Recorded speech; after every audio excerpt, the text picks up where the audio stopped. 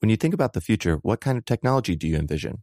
Whatever the future holds, artificial intelligence will undoubtedly be at the heart of it all. Join Graham Class as he hosts Season 2 of Technically Speaking, an Intel podcast, and hear from the minds transforming healthcare, retail, entertainment, personal computing, and more with the help of AI. Tune in every other Tuesday and explore the latest technology that's changing our world today and creating a more accessible tomorrow. Listen to Technically Speaking, an Intel podcast on the iHeartRadio app, Apple Podcasts, or wherever you get your podcasts. What's up, this your boy Lil Duval, and check out my podcast, Conversations with Unc, on the Black Effect Podcast Network. Each and every Tuesday, Conversations with Unc podcast feature casuals and in-depth talk about ebbs and flows of life and the pursuit of happiness. Unlike my work on stage, I tap into a more serious and sensitive side to give life advice and simply offer words of encouragement, yet remind folks to never forget to laugh. Every Tuesday, listen to Conversations with Unc, hosted by Lil Duval on the Black Effect Podcast Network, iHeartRadio app, or wherever you get your podcasts.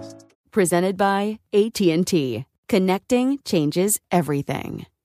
Today's episode is brought to you by Altoids because, let's face it, unraveling the mysteries of the universe is tough work. But with Altoids, your breath will be stronger than a black hole's gravitational pull, more intense than an alien abduction, and more reliable than your phone's battery during a podcast marathon. When it comes to needing intense freshness, Altoids have you covered. Altoids are stronger than your favorite conspiracy theory, more intense than the latest true crime docuseries, and more reliable than a Bigfoot sighting. They're not just mints, they're curiously strong mints. Find Altoids in the checkout aisle. Grab your tin today.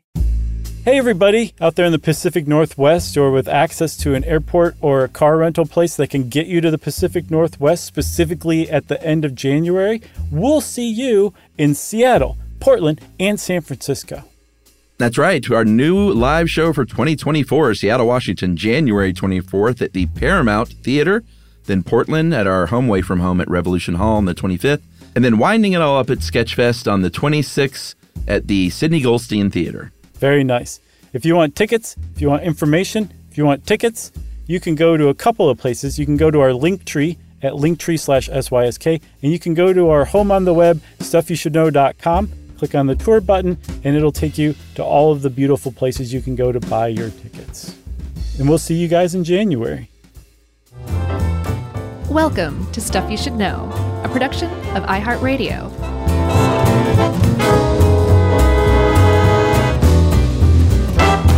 Hey, and welcome to the podcast. I'm Josh, and there's Chuck and Jerry's here too. And this is Stuff You Should Know, the last edition of the 2 to the O to the deuce tray. Oh, is this our final of the year? It is. It's the last one of 2023, Chuck. We've recorded all of the episodes that we're ever going to record in the year 2023. Isn't that amazing? Yeah. And hey, since you brought that up, can I say something? Sure. Spotify, who carries our show, as do all platforms, they have this really cool thing they send out called the WRAP, W-R-A-P, I guess is in year-end wrap-up kind of thing. And they sent us as a show our own statistical analysis, but then they send individual users their own. Yeah. And we just had a lot of great listeners sending us in their WRAP statistics, like, hey, I'm in the top 1% of Stuff You Should Know listenership. And it was just really neat to see all that stuff coming in. So thank you. It really is. It's amazing. And everybody's so proud of it. It's so great to see. So no matter what percentage you're in, if you are proud enough to send an email or post it, kudos to you, because we're proud of you right back. I do think, though, Chuck, that we probably should shout out the person who wrote in with the far and away the largest number of listening minutes, according to Spotify. Yeah. Who's that?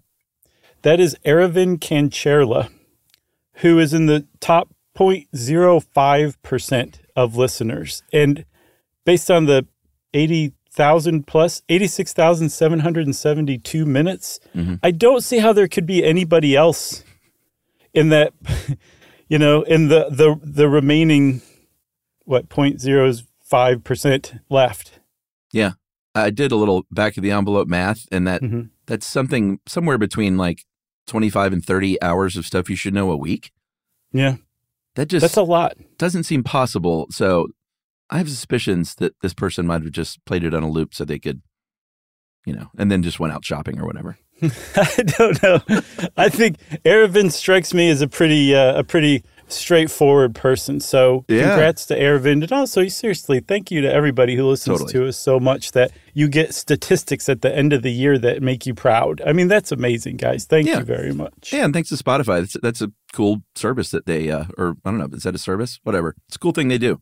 It is. It's a service. It's a public service. We were downloaded in 163 countries. Oh, I didn't know there were that many countries. Which is, we looked it up. It was actually something like 190. So like that's most of the countries. Yeah, I would say that's the vast majority of them. And by the way, everybody, I knew that there were more countries than that. I was joking. And quickly, I saw that, I don't know if you went through that yet, Josh, but our third biggest country of growth was Mexico. Oh, no way. And I'm aiming for a show in Mexico City. I'd like to do that. We just don't know if like people would come. So, if we can get like 1,000 people in a room in Mexico City, I think that might be a fun thing to do. Yeah, especially if it's a room with seats. Yeah, so we should get at least 500 emails saying at least 2 people will come, and then that means we might go. All right, so anyway, should we get on with barbaric practices? Yeah, let's, because I find this endlessly fascinating. Livia helped us with this. And basically what we're doing here is reversing what we already kind of like to do smugly, which is look back 50, 100, 200 years and be like, look at how backwards and antiquated those people were back then. Like even as recently as the 90s. I remember in the mid-90s, I smoked on an airplane on the way to Amsterdam. Yeah. And like it was just like the last 3 rows were smoking, but it's not like it was sectioned off. There wasn't even a curtain. It's just like, this is the smoking section, even though the entire plane's being covered in your cigarette smoke. This was the 90s, man. Yeah. The first time I flew to Europe, there was smoking. And like would have been 96. Yeah. I mean, imagine that today. I mean, you would literally go to federal prison if you tried to light a cigarette on an airplane today. Yeah. I mean, it's about the fire, but sure. Yeah. A few decades before that, there was Jell-O salad where it was all the rage, and like the weirdest Jell-O salad. If you've never just kind of taken a stroll down memory lane and looked up like pictures of Jell-O molds from the 50s to the 70s, treat yourself and go do that. But make sure you have not had lunch yet, because you're going to want to gag when you see a lot of them. That's another fun thing to judge people for, being stupid with Jell-O. Because I don't know if we said it yet, we're going to do the opposite of that. We're going to look forward and try to figure out what our descendants are going to ridicule us or look down at us about. Right. What will we seem primitive or barbaric or ridiculous about? That's right. But what we have before us are 7, I think, a little more serious things than Jell-O molds. Mm-hmm. And spanking kids is on up there.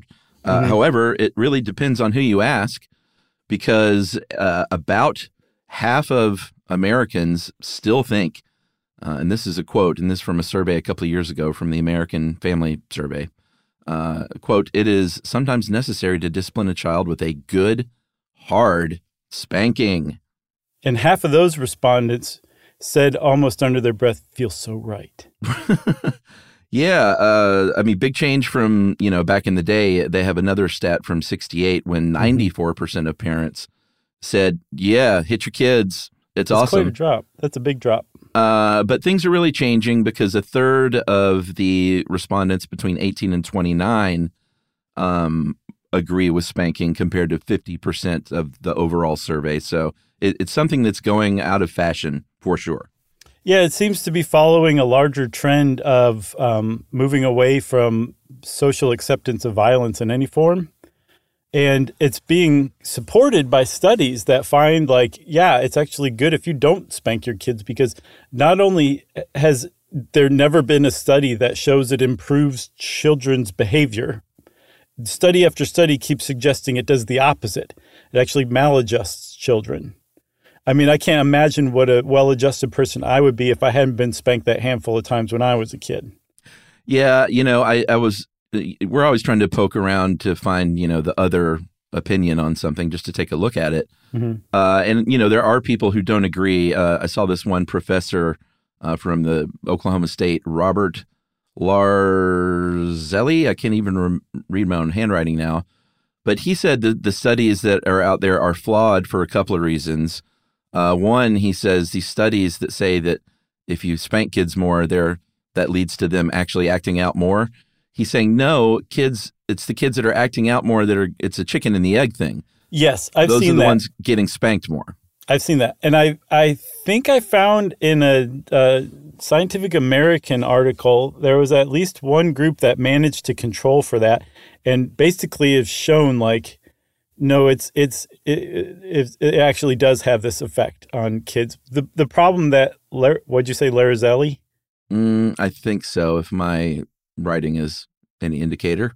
That what Larzelli's saying is that these studies they don't start following kids right, and from like birth to 25 or 30 and then see, where you spanked, where you not spanked. It's all just like they might peek in on a kid who's at the spanking age and look at their behavior then, and you just can't parse it apart. So there's not really good quality studies.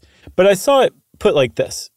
Even if there are no studies that conclusively show spanking is bad for kids or produces maladjusted behavior in kids, there are plenty of studies that seem to suggest that. There aren't any studies that seem to suggest otherwise, that it's actually good. It's actually it's effective to spank your kids. And so the argument that I've seen is like, why do it then? Yeah, I saw first of all, I'm a parent. I can't in a million years imagine hitting Ruby for any reason. That's nice. It makes me want to cry just thinking about that. Mm-hmm. It's terrible for our family. But I did find a study from 2018 that I found from NPR. They didn't do the study, but they were, did a thing on it. Oh, I'm sure they were hot and heavy on it. Of course. It was what they claim, and it seems like probably one of the most robust studies, at least that looks at countries that have banned spanking, because I think something like 62 countries have banned spanking, starting with Sweden in 1979. Did you even know there were that many countries? But they followed they used 400,000 children from kids from 88 countries. So that's pretty good. 58 countries have the bans and 30 don't. I'm not sure which one it is. But what they found what they were tracking was incidences of kids fighting, like, getting in fights at school. Right. And in the countries that have banned spanking, there was a school fighting reduction by 69% in boys. Wow. And 42% in girls. Wow. Which is, that is pretty substantial. I was curious about the United States because, we both grew up, like my dad was my elementary school principal and he spanked me and other kids. It's ridiculous to think about. Mm-hmm. But apparently in 1977, the Supreme Court of the United States gave the power to the states. These days, 90% of schools don't use corporal punishment, but it is still legal in 17 states. There are restrictions in place in a lot of those, like maybe your parents have to sign a thing that said, sure, hit my kid.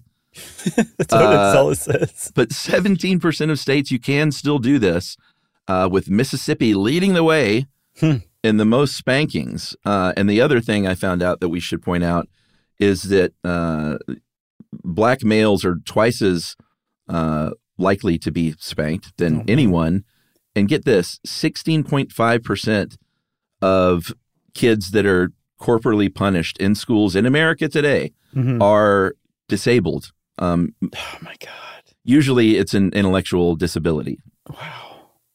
Is that not disturbing? Yeah, of course it's disturbing. That's horrible. That's one of the most horrible statistics you've ever spouted out. And I should say also, just want to verify for the listeners in any of those 62 countries where spanking is banned, you're talking about like public spanking, like in school, in 17 states, in schools you're allowed to do that, right? Yes, a teacher or a principal. And they say it's, and this is one of the other problems that professor had is that those studies, he says, lump everyone in together, as in like, the parents who do it as the very last resort after several other attempts at discipline, or parents are just like, oh, you screwed up, let's hit you or whatever. Mm-hmm. And apparently almost all the schools, it is a last resort, as in they've tried other things, but it's just, I don't know. I try not to judge people, but don't hit your kids. Well, I was going to say it's legal in 17 states for schools to spank kids. It's legal in all 50 states for a parent to spank kids. There's not really anything coming down the horizon that makes it seem like that's ever going to be banned. But it does seem generationally like we're moving away from spanking pretty rapidly. Yeah. My spankings as a kid were very infrequent and very organized, as in it was never done in the heat of anger, like getting slapped or something. It was like, all right, go to the bathroom and spend 10 minutes, upset and scared.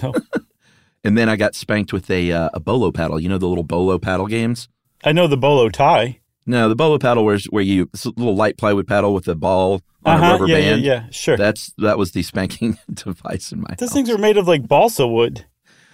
Yeah, it wasn't too bad. It stung, but How about all of your spankings as a grown up? That's usually involves leather. Okay. You want to move on to the next one? Yeah, let's move on to chemotherapy. Okay, so chemotherapy is one of these things where if you start kind of putting it down today, what you're talking about is our current modern medical miracle that since the 90s has reduced the cancer death rate by 25%. Yeah. It's a really big deal that we have chemotherapy now. It's saved a lot of lives. Yeah, this is not poo-pooing chemotherapy. No, it's not. The reason why we can probably guess that our descendants down the line are going to look at chemotherapy as fairly primitive and barbaric is because it's so indiscriminate in how it harms the body. It harms the whole body in order to kill the cancer cells, right? And we're moving, it seems like, much more toward far, far more specific and tailored medicine.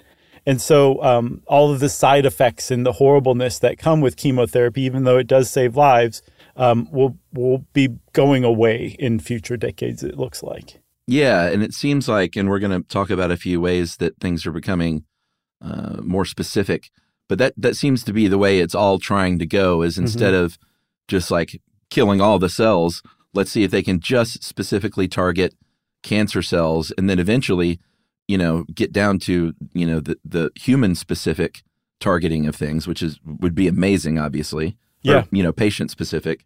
Right. But one of the first ones is antibody drug conjugates. And this is a type of chemotherapy, but it combines chemotherapy, like the drugs used in chemotherapy, with monoclonal antibodies, which are, lab, just like antibodies that we have in our body, except they're created in a lab. Right. And so what happens is we inject these drugs, these antibody drug conjugates into a patient with cancer, and those antibodies are designed to go seek out that tumor, the specific kind of tumor that patient has, and attach to that tumor, that cancer cell, and it delivers that payload of chemo drugs to it. It says, here you go, here's a nice little present, and then turns around and runs, and then poof, in the background, the cell explodes, and the antibody ends up on its chest but lives to fight another day. Yeah, exactly. If we're headed in that direction, that's fantastic. Yeah. Vaccines is another one.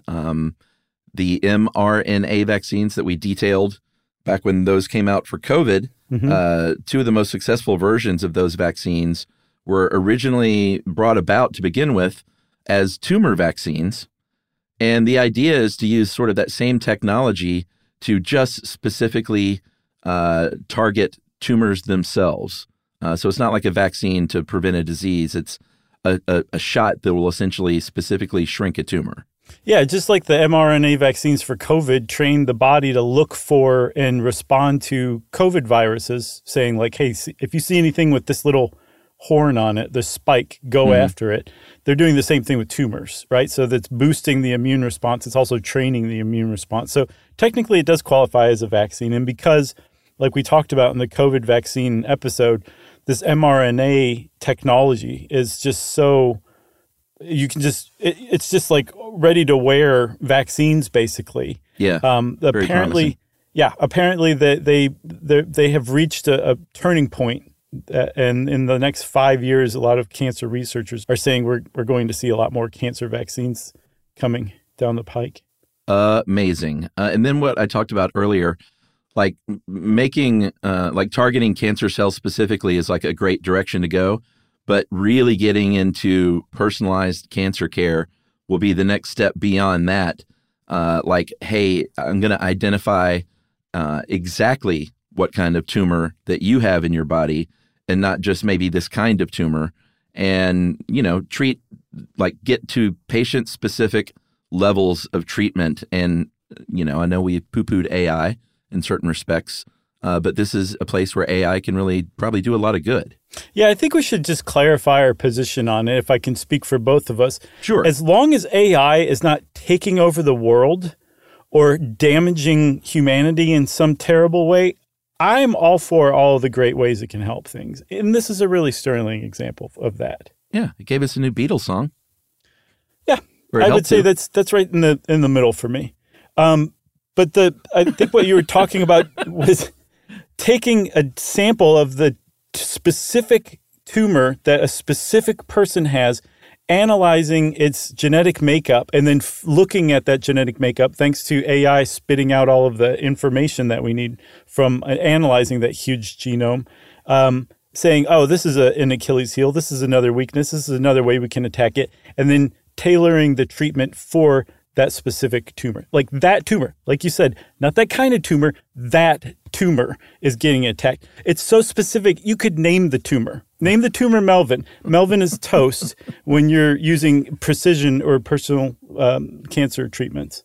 Yeah, and, you know, this kind of stuff could even be possible now. It's just really, really expensive to target a specific tumor for a specific human. Mm-hmm. And so the idea is, hopefully with the help of AI, they can just reduce a lot of the, you know, the cost basically for doing that. So it becomes, instead of something that's not even, you know, not even something worth pursuing or able to be pursued because of finances, something that's like, oh yeah, just step right up and we'll spit out your treatment. Yeah, and as as the costs come down, more people use it, which means more people using it allows for a greater chance of new breakthroughs. So, yeah, hopefully we're going to have cancer licked in this in the future. I saw somebody suggest that it'll end up being kind of like a chronic disease akin to diabetes in the future. Just something you can live fairly healthily with? Yeah, you can manage, and there'll be plenty of drugs to keep you going. Amazing. You want to take a break? Yeah. Okay, well then let's do that.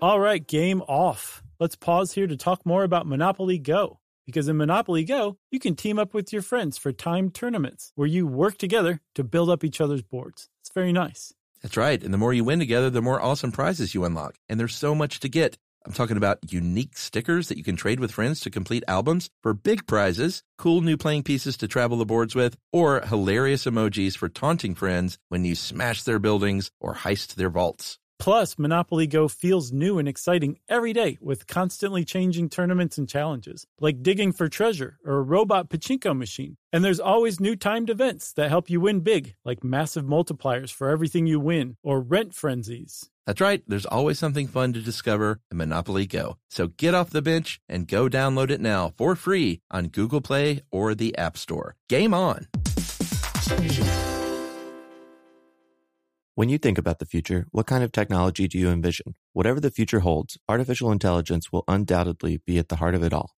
Join Graham Class as he hosts Season 2 of Technically Speaking, an Intel podcast from Ruby Studio in partnership with Intel. Explore the future of technology that's rapidly evolving our world today with the help of AI.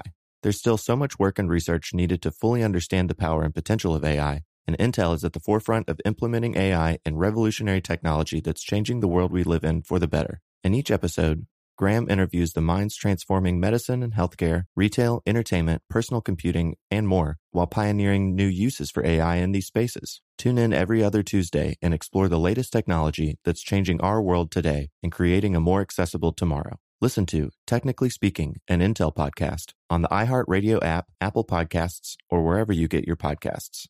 Today's episode is brought to you by Altoids because, let's face it, unraveling the mysteries of the universe is tough work. But with Altoids, your breath will be stronger than a black hole's gravitational pull, more intense than an alien abduction, and more reliable than your phone's battery during a podcast marathon. When it comes to needing intense freshness, Altoids have you covered. Altoids are stronger than your favorite conspiracy theory, more intense than the latest true crime docuseries, and more reliable than a Bigfoot sighting. They're not just mints, they're curiously strong mints. Find Altoids in the checkout aisle. Grab your tin today.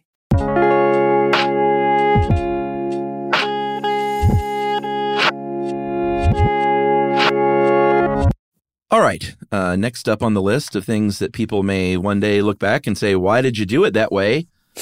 Dummies of the 21st century, is organ transplants. We have a pretty great episode on organ transplants somewhere in our back catalog. It feels like a long time ago. It was a little while. But what we're basically talking about, and again, organ transplants, awesome. It's amazing how far they've come in the past, since they've been doing them. But rejection rates are still an issue, up to 10 to 15% for kidneys, for instance. And then also the fact that, transporting organs, getting them to the people in time can still be an issue. 17 Americans die every day waiting on organs. And it's also inequitable in that, generally people that are the most funded get the most organs for transplant. But there's a better way forward, right? Yeah, I just want to say I found a stat that I found rather shocking. 1 in 5 donated kidneys goes unused. It goes to waste, even though people die waiting for kidneys. That's just how kludgy the whole setup is right now. Yeah. So yeah, they're trying to fix the process and the system and the organization in charge of that in the United States. But further down the pike, on a longer timeline, the goal is organogenesis, which is what it sounds like. It's creating new, entirely new organs from cells, from scratch. Just like, watch this grow. You remember those little dinosaur sponges that you added water to and they just grew? Yeah. It's kind of like that, but with fully functioning organs. Yeah. How far are we away from someone trying to grow a human out in a lab? I'm sure somebody's probably trying it already, but I don't know how long it'll be till they're successful.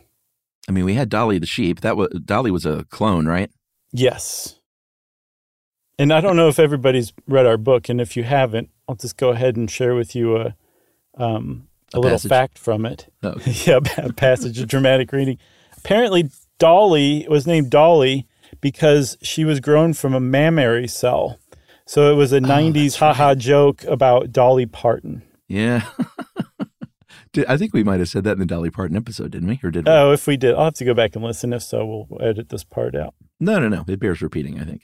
Okay, so yes, we're a little ways off because not only, Chuck, are we not capable of growing a human from cells, we're not capable of growing kidneys or hearts, but we are somewhere. We've grown and successfully transplanted windpipes, bladders, fairly like simple organs and structures. But I mean, simple is like a relative term because we're talking about something that was grown from that person's own cells into the very like piece of equipment that they needed and then put in them, and it worked. Yeah, which is remarkable. I know that they can do this with, at least right now, the epidermis.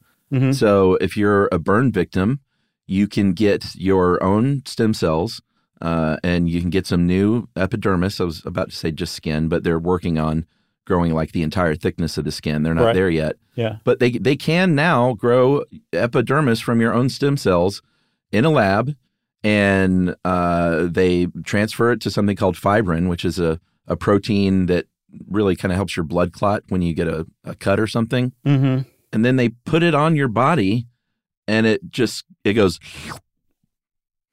and then you're done.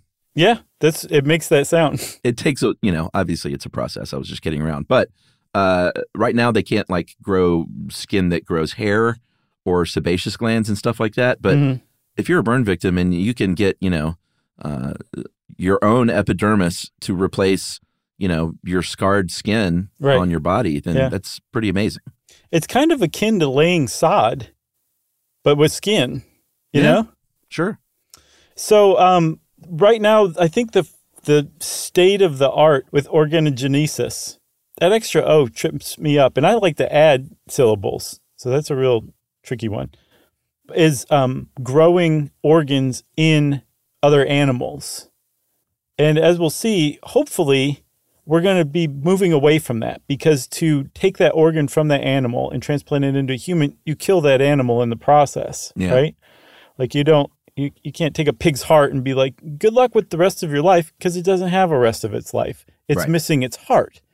And from a lot of the trends that I've seen, it seems like a fairly safe bet that we are moving in a direction where animal welfare is going to become more and more and more important, to where how we treat animals will be maybe the most critical thing that people of the future will look back at us on, Yeah, which that's coming up in a more robust way in a second.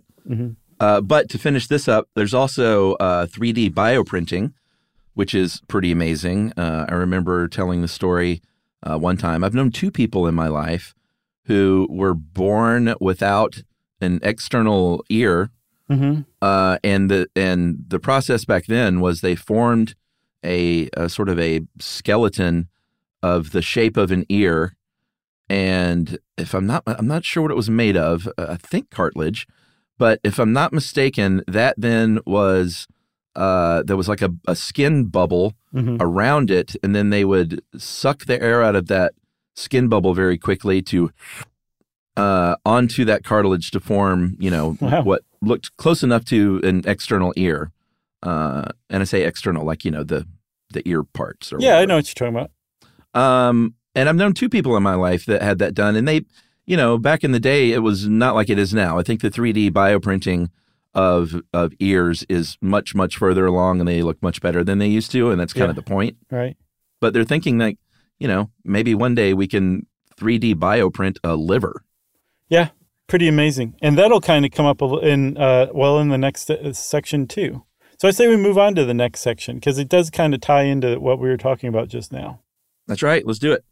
So getting meat from animals is probably something that will really be looked down upon in the future, because we already have techniques that that make it so we don't really need live animals to create meat, to eat meat. And yet we're still eating meat. And that's despite, and I'm very much guilty of this too, that's despite knowing how horrific and terrible factory farming is for the animals themselves, for the environment. People just really love meat, and it's tough to give up. So rather than forcing people to give up, there's other alternatives that people are working on to replace it. We're going to need to do that too, because apparently, Chuck, the growing demand for meat is going to be totally unsustainable in the next couple decades. Yeah, I mean, there are statistics like the UN will throw out that say we're going to, by the year 2050, the meat demand means we're going to have to produce 50 to 100% more meat than we do now. But there's also other people saying like, hey, this whole notion of, wealthier countries eat meat because they can afford it, and countries that are more developing eat agriculturally largely or vegetarian because they're forced to, isn't really the case or at least moving forward, it looks like, because what they found is the emerging trend is that people are eating less meat once they get enough wealth to afford it for a bunch of reasons. And one of which is what you're talking about, is there's just a forever changing way that humans look at animals and animal welfare, for one. And also, red meat, and the fact that it's terrible for your body is another one. And terrible for the environment. Livestock raising, that includes transportation, tractor emissions, but also methane from the cows shooting ducks all the time. That accounts for 14.5% of global greenhouse gas emissions. So it has like this triple impact, triple negative impact on the animal's welfare, the human body, and the health of the earth. And for those reasons, it does seem like people in wealthier countries are starting to move away from meat. And so I think the Organization for Economic Cooperation and Development, they released an agricultural outlook within the last couple of years, and they predicted that around 2075, the whole world will start moving away from meat, and that eventually we're just going to stop eating what's called carcass meat, very appropriately, altogether. Yeah. Can I tell you something really quick about an Instagram video I saw today? Yeah. It has to do with the cows and the methane. Actually, our colleague, our old friend Tamika at work posted this. Yeah. And it was a video of a guy that was showed how they treat bloat in cows. Have you seen this? No. When a cow gets bloated with gas, they stick a needle into the cow's stomach, releasing methane, and they light that thing so they can see a flame to judge like how much gas is still in there. Oh, wow. So there was a video of a cow with a blowtorch coming out of its side, essentially. Wow. What was the cow's expression like? Well, all I saw was the cow, but the guy who was hosting the video, his expression was horrified because he was like, can you believe that this is where we are in the world? Yeah, I totally can believe that. That doesn't surprise me at all, to tell you the truth. And they're trying to help the cow, but it's, the reason the cow's there is because of factory farming. Right. Tamika, by the way, has one of the better non-celebrity Instagram feeds you can find. Yeah, Tamika's is great. It's good stuff. But what you were saying about moving away from, what'd you call it? Carcass meat? Yeah. There are two main ways that's happening right now, and that is obviously what they call novel vegan meat replacements. Fake meat, impossible stuff, beyond stuff. And then lab-grown meat, which did we do a whole episode on lab-grown meat? Yeah, we did a while back. I thought so. We should update it like we did the recycling episode. So much stuff has changed since then, I'm sure. We'll update it eventually. But lab-grown meat or cultured meat is exactly what it sounds like. You use a bioreactor, sometimes a 3D bioprinter, using animal cells to recreate meat. And I think there's a consulting group called A.T. Kearney. They predict that by 2040, which is not that long off, everybody, up to 60% of global meat consumption will be from cultured or non-vegan meat replacements. Yeah. That's significant. That's a huge change. There may be countries that are developing now that won't even eat carcass meat when they become wealthy because the replacements will have become so great, there'll be no reason to eat meat. Yeah. If you ask the CEOs of Beyond and Impossible, they're going to say in 15 years, there will be no more eating of meat. Yeah. That's a little ambitious. And I think that, Sure. Maybe they're trying to drive up the stock price. Uh-huh. So that's probably not going to be the case. But that A.T. Kearney group prediction, that seems quite possible. I buy that, especially if there's a couple of challenges that are overcome by then, which is, that's 16 years now away. And that's plenty of time to overcome some relative speed bumps. One is Flavor? Replicating. No, I think they have flavor kind of licked, at least as far as cultured meat goes. Yeah, texture. Texture's the problem because you don't want to eat like a little SCOBY of beef that tastes just like beef but looks like a SCOBY from a kombucha batch. No one wants to eat that. And yet, Japanese researchers recently showed, I think according to Freethink, this great website I found, in 2021, they recreated a Wagyu steak, which has got some of the most complex marbling of fat mixed in with the meat that you could possibly ever come across. And they faithfully recreated one. I'm sure it cost them $1.5 million to make that one steak, but there was a proof of concept that it can be done. The other big challenge is right now when you're making that Wagyu steak from cellular culture, you actually need to take it from an unborn calf as you slaughter the mom. I don't think the mom has to be slaughtered. I think they just take it while they're slaughtering the mom. Yeah. And that's what they use to grow meat right now. And a lot of people are like, no, still, I'm not okay with that. It's still, an animal suffers somehow, some way. And so there's a company called Meatable, a Dutch company that said, we got this. We got our way around this. Yeah. They made a sausage in July 2022 that was lab-grown sausage, lab-grown pork. But it did not use, I don't think we said what it's called, fetal bovine serum is that blood drawn from the cow's fetus. And that's what you said is typically used. But they didn't use that at all. It was, there was no animal involved. Yeah, they used cells from like a live animal that was unharmed by it. Well, yeah, that's what I meant. No animal involved as in their death was not involved. Right, exactly. Yeah, the animal couldn't have cared less either way from what I understand. Great. They were in the process of they were being degassed, so they had bigger fish to fry than somebody scraping a few cells off their hindquarters, you know? It's like I got a blowtorch coming out of my side. Exactly. Okay, I say we move on. Oh, but first, Chuck, let's take a break. Because it's that kind of time. Let's do it.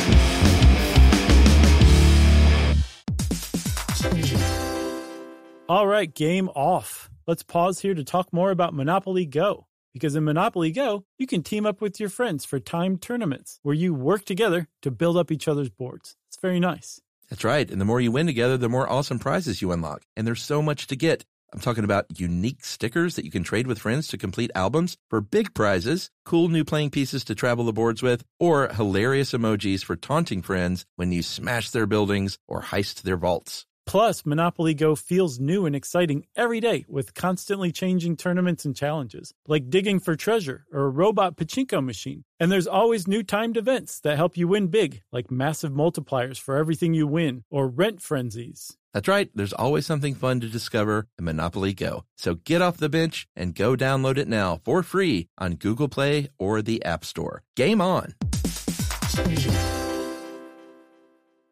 When you think about the future, what kind of technology do you envision? Whatever the future holds, artificial intelligence will undoubtedly be at the heart of it all. Join Graham Class as he hosts Season 2 of Technically Speaking, an Intel podcast from Ruby Studio in partnership with Intel. Explore the future of technology that's rapidly evolving our world today with the help of AI. There's still so much work and research needed to fully understand the power and potential of AI, and Intel is at the forefront of implementing AI and revolutionary technology that's changing the world we live in for the better. In each episode, Graham interviews the minds transforming medicine and healthcare, retail, entertainment, personal computing, and more, while pioneering new uses for AI in these spaces. Tune in every other Tuesday and explore the latest technology that's changing our world today and creating a more accessible tomorrow. Listen to Technically Speaking, an Intel podcast on the iHeartRadio app, Apple Podcasts, or wherever you get your podcasts. Today's episode is brought to you by Altoids because, let's face it, unraveling the mysteries of the universe is tough work. But with Altoids, your breath will be stronger than a black hole's gravitational pull, more intense than an alien abduction, and more reliable than your phone's battery during a podcast marathon. When it comes to needing intense freshness, Altoids have you covered. Altoids are stronger than your favorite conspiracy theory, more intense than the latest true crime docuseries, and more reliable than a Bigfoot sighting. They're not just mints, they're curiously strong mints. Find Altoids in the checkout aisle. Grab your tin today.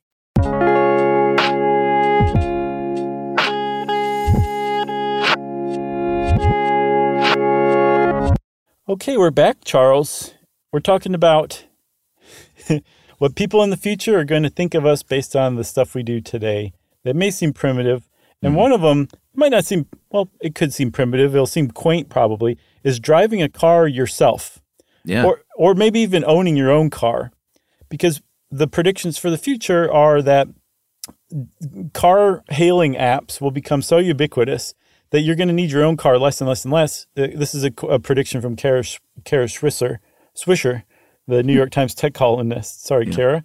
That in not too many years, owning your own car is going to become obsolete.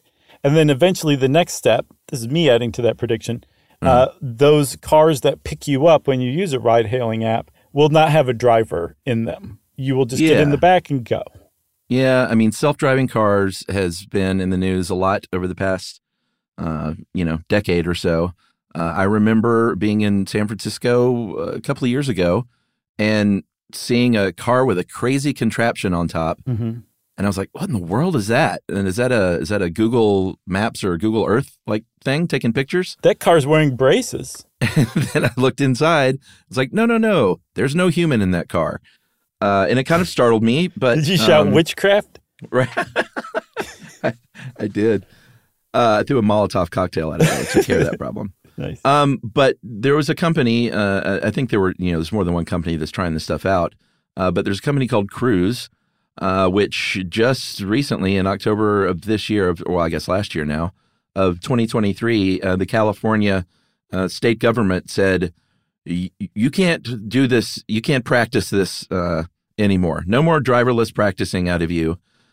Because, well, for a lot of reasons building up to what we'll just call the incident. Mm-hmm. But minor incidents involve things like blocking ambulances, stopping in the middle of an intersection, rear-ending a bus, running red lights, stuff like that. But the big incident was when a pedestrian finally, was bound to happen, was hit in downtown San Francisco when she was hit by another car driven by a real human, mm-hmm. knocked into the other lane. And then the Cruise car apparently braked, but then rolled over her anyway, pulled her forward, and then stopped on top of her. Just stopped. It was like, okay, I'm fine. I don't know what to do. I'm just going to freeze right here on top of this pedestrian. So, yeah, Cruise is far and away the only company from having problems with their tech that they're working on. They're just the most recent poster child of the problems with self-driving cars.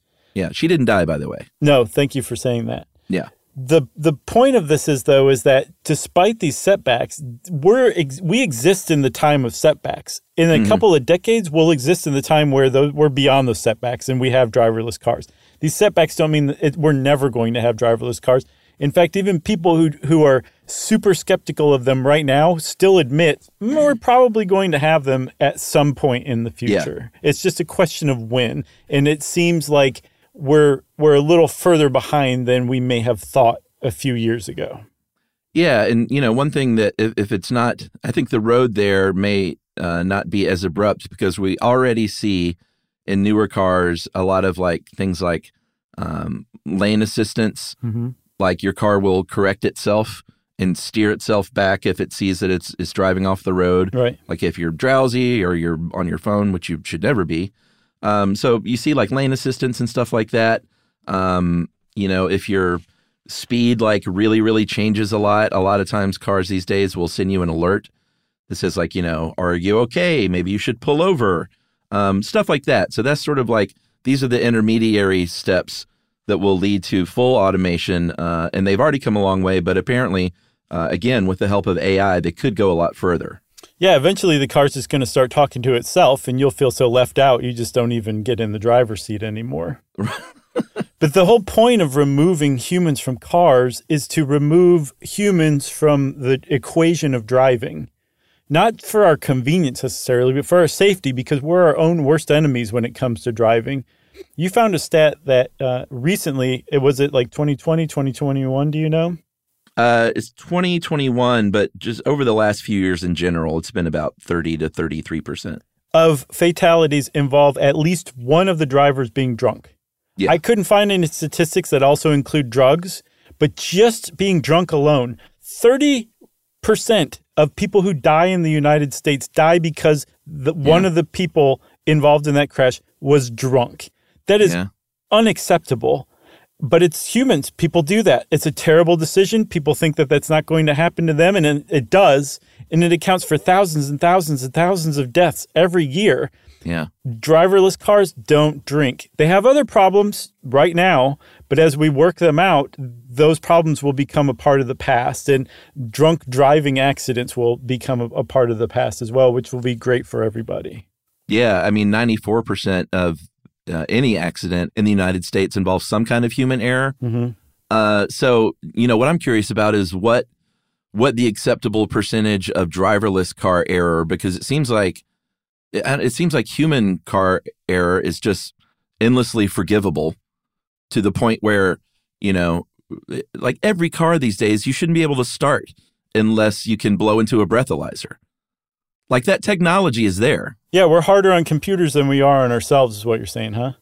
Well, exactly. So, like, what if all of a sudden driverless cars, they prove like, they can reduce total accidents by 90%. There would still be people saying like, in those 10% of cases where someone died, right, it was some AI computer or whatever. Yeah. So it's just, I don't know, I just find it really interesting that we still allow people to get into a car after they've been drinking and drive, even though the technology exists to stop that from happening. Well, yeah, I think that it's a cognitive bias of ours. We tend to focus on the more sensational, and the more sensational is a car being driven by a computer killing somebody than a drunk dude killing somebody in his car. Yeah. So, yeah, there's just removing people from the equation should increase safety. It should also probably increase or decrease pollution as a result. There's somebody who came up with the eye-popping statistic that 30% of the traffic in metropolitan areas is people circling the block looking for a place to park. If you don't own a car and you're not driving your own car, that goes away. So 30% of traffic goes away instantaneously with that. Yeah. I mean, that you had me right there. Yeah. Yeah. So driverless cars, almost certainly coming down the pike as long as AI doesn't take over the world, of course. I think we should caveat this entire episode with that. All of this is going to happen if AI doesn't take over the world, okay? That's right. And we're going to finish up with a couple of shorter ones that I think are just pretty awesome and interesting.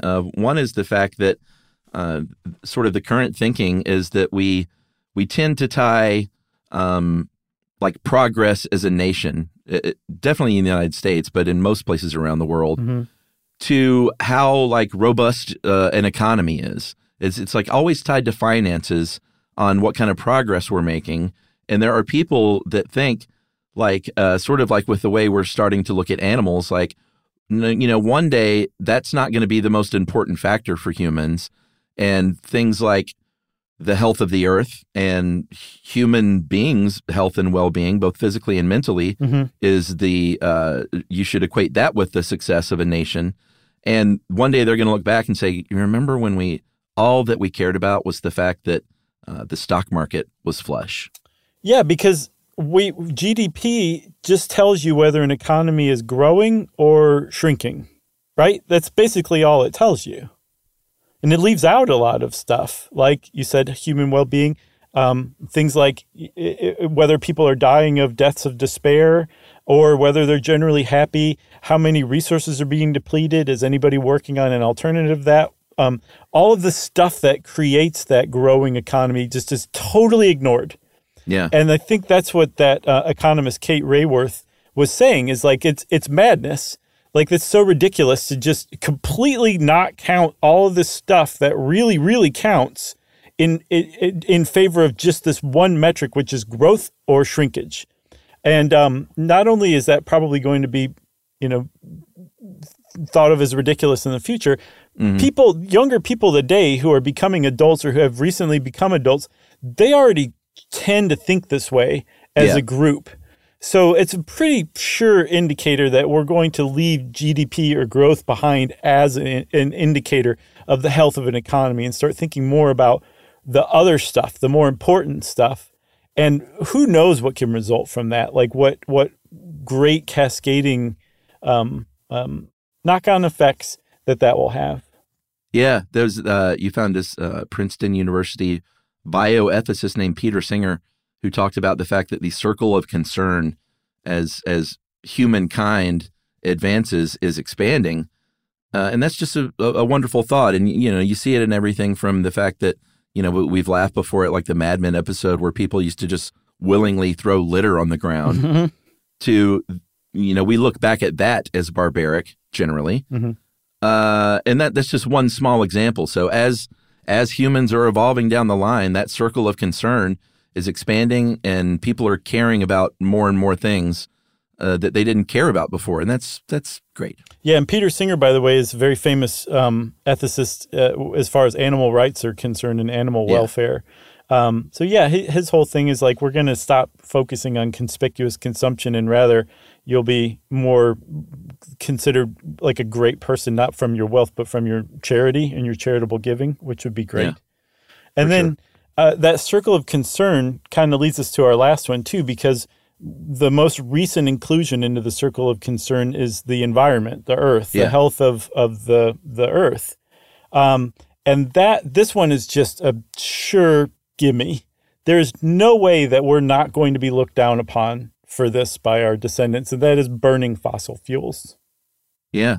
I mean, in 500 years, who knows, maybe sooner, it seems like people will definitely look back and say, I can't believe that we used to burn fossil fuels like we did. And for a lot of reasons, not just the process of removing fossil fuels and all that goes into that, or even the climate and the ozone, which are all huge concerns, obviously, but just things like pollution and air quality, and the fact that, that kills people and that costs so much money in healthcare. I think there was a study from the University of Wisconsin in Madison that said if we stopped burning fossil fuels altogether, it would eliminate about 50,000 premature deaths per year because of air quality alone, and about $600 billion annually in the U.S. alone in healthcare costs. Yeah, and I think even more than looking at us as like dum-dums for ignoring that, we're going to be looked at as kind of reviled because of the future we'll have delivered our descendants because of the climate change we just allowed to happen. Yeah. I saw a WHO estimate that 250,000 additional deaths per year are expected to come each year between 2030 and 2050 because of climate change, from things like heat stress, malnutrition, insect-borne diseases. That an additional 250,000 people are going to die every year because of climate change, starting 6 years from now. That's nuts. So I can only imagine what the people of 2100 are going to think of us. Hopefully they'll have everything under control by then, but they're probably going to be pretty ticked off that they had to go to the trouble. Yeah. I mean, you can see this coming because it already happens now, once again, by seeing younger generations already looking at previous generations as barbaric. Yeah. And how we treat the earth. For sure. I saw an RHS financial estimate or prediction that the oil market will collapse this decade, that we're just based on current trends now and the way people think now that probably we won't be using oil nearly as much in the next 10, 20 years. Very interesting. Yeah. The future is interesting, Chuck. And it is the future. As a matter of fact, it's almost 2024. And I just want to say Happy New Year to everybody, huh? That's right. Happy New Year, everyone. We thank you once again for your support. We say it all the time. If there was no you, there would be no us. We are always grateful that we are allowed to do this job because you listen. Yeah, thank you. And Happy New Year to everyone. Happy birthday to Yumi. And happy birthday. Thanks, Chuck. And we'll see you guys next year. And if you want to get in touch with us in the interim, in this very short time left in 2023, you can do it via email, almost instantaneously. Wrap it up, spank it on the bottom, put a sash on it that says 2024, and send it off to stuffpodcast@iheartradio.com. Stuff You Should Know is a production of iHeartRadio. For more podcasts from iHeartRadio, visit the iHeartRadio app, Apple Podcasts, or wherever you listen to your favorite shows.